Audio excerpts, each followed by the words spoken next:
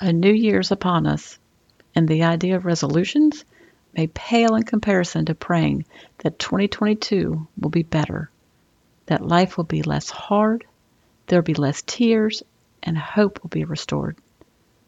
What role do you play in your healing process anyway?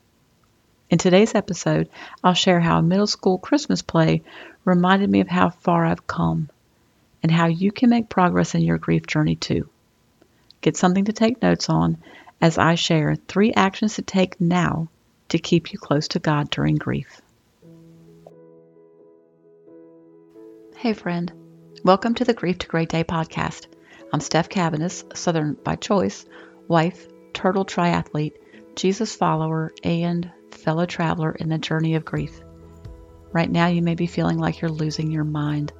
You might be surrounded by people, but feel all alone because not everyone understands the pain and sadness you're dealing with. You want to be the you were before they died, but have no idea how to get there. I know, because I've been there. So if you're ready to understand how grief affects you, rebuild your faith, and take just one step towards healing, then get into a comfortable place, even if that's your bed right now, turn off all distractions, and let's get started. Girl, there's hope for your future. Hey, my friend. I'm so glad you're joining me today. Well, Christmas Day is over, and I bet you're glad. It's kind of a relief when you're going through grief and at least the big holiday is over. You still have to look towards the new year, and you might be in a place where you're like, yeah, this is the year that things are going to get better, and you might be right in the beginning and think it's never going to get better. Either way, it's going to get better. I promise. The important question that I have for you today is, where do you stand with God right now? I want to tell you a story, and I'm going to relate it to how you can stay close to God while grieving.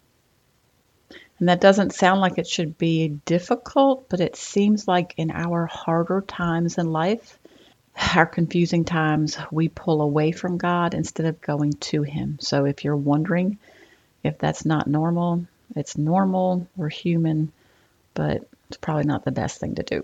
All right, so one evening before Christmas, my husband and I sat in a middle school gym, and they were having their annual Christmas concert. So picture it, we're walking into it's an older school, so the old wood, locker room smell, it kind of brought back memories of when I was a student in middle school many decades ago.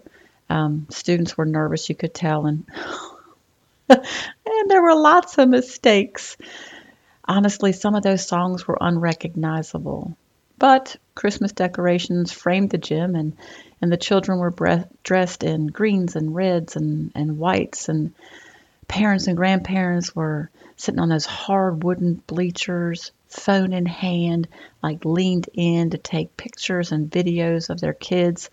So it was a traditional holiday event, and parents laughed when mistakes were made, but there was also an extreme appreciation for what was occurring.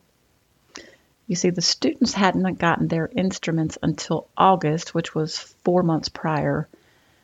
And while their level of mastery wasn't the greatest, it really wasn't. Their commitment to try was. I'm not a parent or grandparent to any of those kids, but we were there to support a friend's son. My husband and I played Name That Tune to get us through some of the tougher spots. But the hard work of the students and of the faculty, it wasn't lost on us. I sat there and I just felt gratitude just to be there, to listen to some of my favorite songs like Oh Holy Night and Christmas Bells, and to feel nothing but happiness. Man, when I was going through the hardest part of my grief, going to a gathering like that with a lot of people who are focused on chatting and laughing and having a great time, that would have been too overwhelming. And on top of it, during a holiday season, oh heck no, I just wouldn't have gone. I struggled to just show up to work every day. But I'm reminded that with God, we're given more than the happiness we feel at events or when things are going well. we have a deeper joy. I'm not trying to play semantics here. There's a difference. Real joy and real peace, the kind you can't explain, are only from God.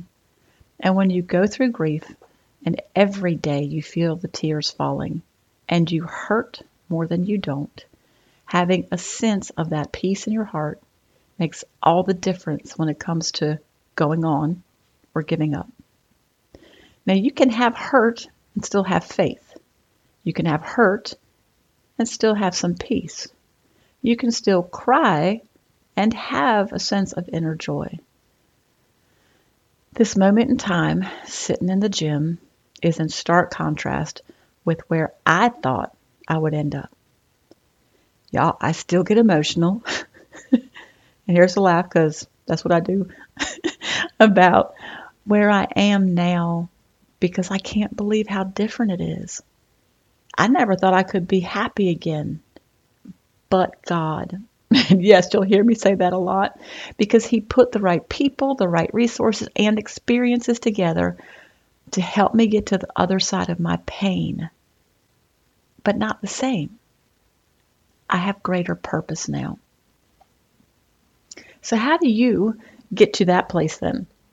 If real joy and peace are so important, and right now you feel none of either, or you feel nothing, how do you get there? How do you show up for daily life and just live without the heaviness in your heart? I think you have to become those students at the middle school. You have to show up without worrying about perfection. You have to show up and play something. Right now for you, it's grief. You don't know how to. You don't have to be perfect, and you don't even have to be good. You just have to show up. So when it comes to grief, showing up looks different as you move forward. In the beginning, showing up means creating a non-negotiable for yourself. Just one thing. One thing you will do every day, no matter what. So if you do nothing else in the day, and that can happen, nothing else in a day, you do this one thing. For me, taking a shower each day was mine. And some days it took half a day and everything I had to walk up the steps and get into the shower. It was a goal and a victory and something I could gauge my progress on. In the beginning, it was such hard work. I remember going to a grief group, even though I'm not a group kind of person. I was just scared that the grief would take me over. So I tried to do all the things I could do to combat that. The first meeting was in a house. So we sat on couches, had drinks and cookies, and the leader was incredibly kind and welcoming. There's about 8 of us, with all of us experiencing a different grief. One girl had just been married for a few months when her husband died. One woman lost a grown child. All of our stories were different, but the pain on our faces was very similar. The meeting began, and all we had to do was introduce ourselves. That's it. No pressure, just introduce yourself. Well, as soon as she said that, I felt panic and fear, and instead of just saying my name, I said, with many tears, I have to pass. Who passes on giving their name? I could have used my words to say my name, but I was just so out of my depth and overwhelmed. I didn't even want to say my name. Then I hated that moment because I was embarrassed and felt stupid on top of everything else. And I didn't want to go back the next week. The nameless person came back. But even though I was a hot mess, I showed up. So, what is that non-negotiable for you? Is it getting out of the bed? And I just need to throw this out there and say to you that staying in the bed, though it may help in the moment, long term, it's going to make it harder for you to get out of the bed. So even if you sit on the couch all day, try to get out of that bed. If it's too much to think about doing it daily right now, then just have a certain number of days a week that you will not stay in the bed. Remember, regardless of how small the step, it's important just to take one. Now, here are 3 more actions to help you show up in the moment. You're going to hear me talk about these three a lot because they're going to help you in grief, in life after grief, and yes, there is such a thing, and most importantly, in your relationship with God. These steps don't have to be big or perfect or even pretty, but you have to try. The big three are pray, read, and rise. Now, if you were running to get a piece of paper and a pen, I'm going to say them again. Pray, read, and rise. Pray. God desires communication with you, even if it's full of questions or accusations. He can handle whatever you have, and let's face it, He already knows. It's just important for you to stay in communication and draw closer to Him instead of putting it off until I feel better, or I can make the prayer sound less sad or less mad or less bad. No, just pray. All your prayer has to be is honest. Number 2, read. Read your Bible. Get in the Word. It's powerful. If it's 5 minutes a day, if it's 3 minutes a day, and you understand only half of what you read, I really went after God, and I bought Bible studies on heaven and faith and grief and anything that I didn't understand in those hard moments. I learned of God's character, and you need to do the same so that you are reminded that He is with you and He won't ever forsake you. And He will redeem this pain you feel now. All right, so pray and read. And number 3 is rise. Get up, girl. Walk around the house, 1 lap right now. Did you get up? I'm waiting a second for our stragglers because I would have been a straggler. Movement is good for the body and the mind. You don't have to set big goals, but take a few steps towards your healing. It's symbolic of your desire to move forward. If you want to go outside and breathe some fresh air, look at the sky, even better. And you don't have to admire it or thank God for it. Just look at it. It's not the time that goes by that is healing. It's what you do with that time that's going to take you in a positive or a negative direction. Take you closer to God or further away from Him. This is important to set you up for rebuilding the rest of your life. Prayer, reading, and rising will help you stay close to God, build your faith, and arrive on the other side of grief sooner. Alrighty then. Now it's time for your action step. Remember, these actions you take, they're going to determine your destination. We're going to call them journey works because this is your journey, and these are the works you have to do in your journey. And I say work because during grief, that's what it feels like. It's what everything feels like. Everything is work. So these are called journey works, and this is the homework for your journey. These are the steps you need to take every day. Are you ready? All right. Number 1, do at least one of the 3 steps I talked about. Pray, read, rise today. Don't listen to this and say, yeah, that sounds good. I'm starting tomorrow. Do it today. And since we've been talking about non-negotiables, you could make one of these your non-negotiable if you wanted to. All right, your song of the day. Here's a beautiful song that talks about heaven. These words stood out to me, and I'm hoping they resonate with you too. Part of the song says, washing away my sorrow and giving me faith to follow a new tomorrow. I know you don't want to probably hear about a new tomorrow right now. I don't know, it kind of stings because it means that you have to move forward, and moving forward feels like you're leaving your loved one behind. So don't think about a whole lot of things. Just listen to the song. Shut your eyes and just listen to the music. It's by Chris Tomlin, and it features Blessing Ofer. I hope I said that correctly. And the name of the song is called Tin Roof. I'm putting the link in the show notes. I also want to share my church with you. The current sermon series that we're listening to is called Joy and Lament. And our pastor shared the importance of hoping not in the outcome, but in the one who controls the outcome. Now, these two can be difficult words to hear, but if you're ready, and I'm not going to push you too hard. I'm going to push you a little bit. I'm not going to push you too hard though. You know what you're ready to do. I want you to step out of your comfort zone a little bit because you need to, but not to the point where it overwhelms you. So if you're ready, click on the link at the end of the podcast in the show notes again to listen to the sermon from December the 5th. Really, really good. I'd like to hear from you. I want to know how you are right now and what would be helpful to you. Are there topics that you'd like covered on the podcast or questions that we can answer? Any of those things, let us know. Now, to become part of the family, yes, you know, chosen family, go to grieftogreatday.com, share your first name and your email. When you sign up, you'll get a free Journey Through Grief illustration. The illustration is going to help inform and encourage you, but it's also going to help you start those hard conversations with others so that they have a better understanding of your walk and your needs. We also have a Grief to Great Day community and other projects coming soon, so I want to be able to email you those updates.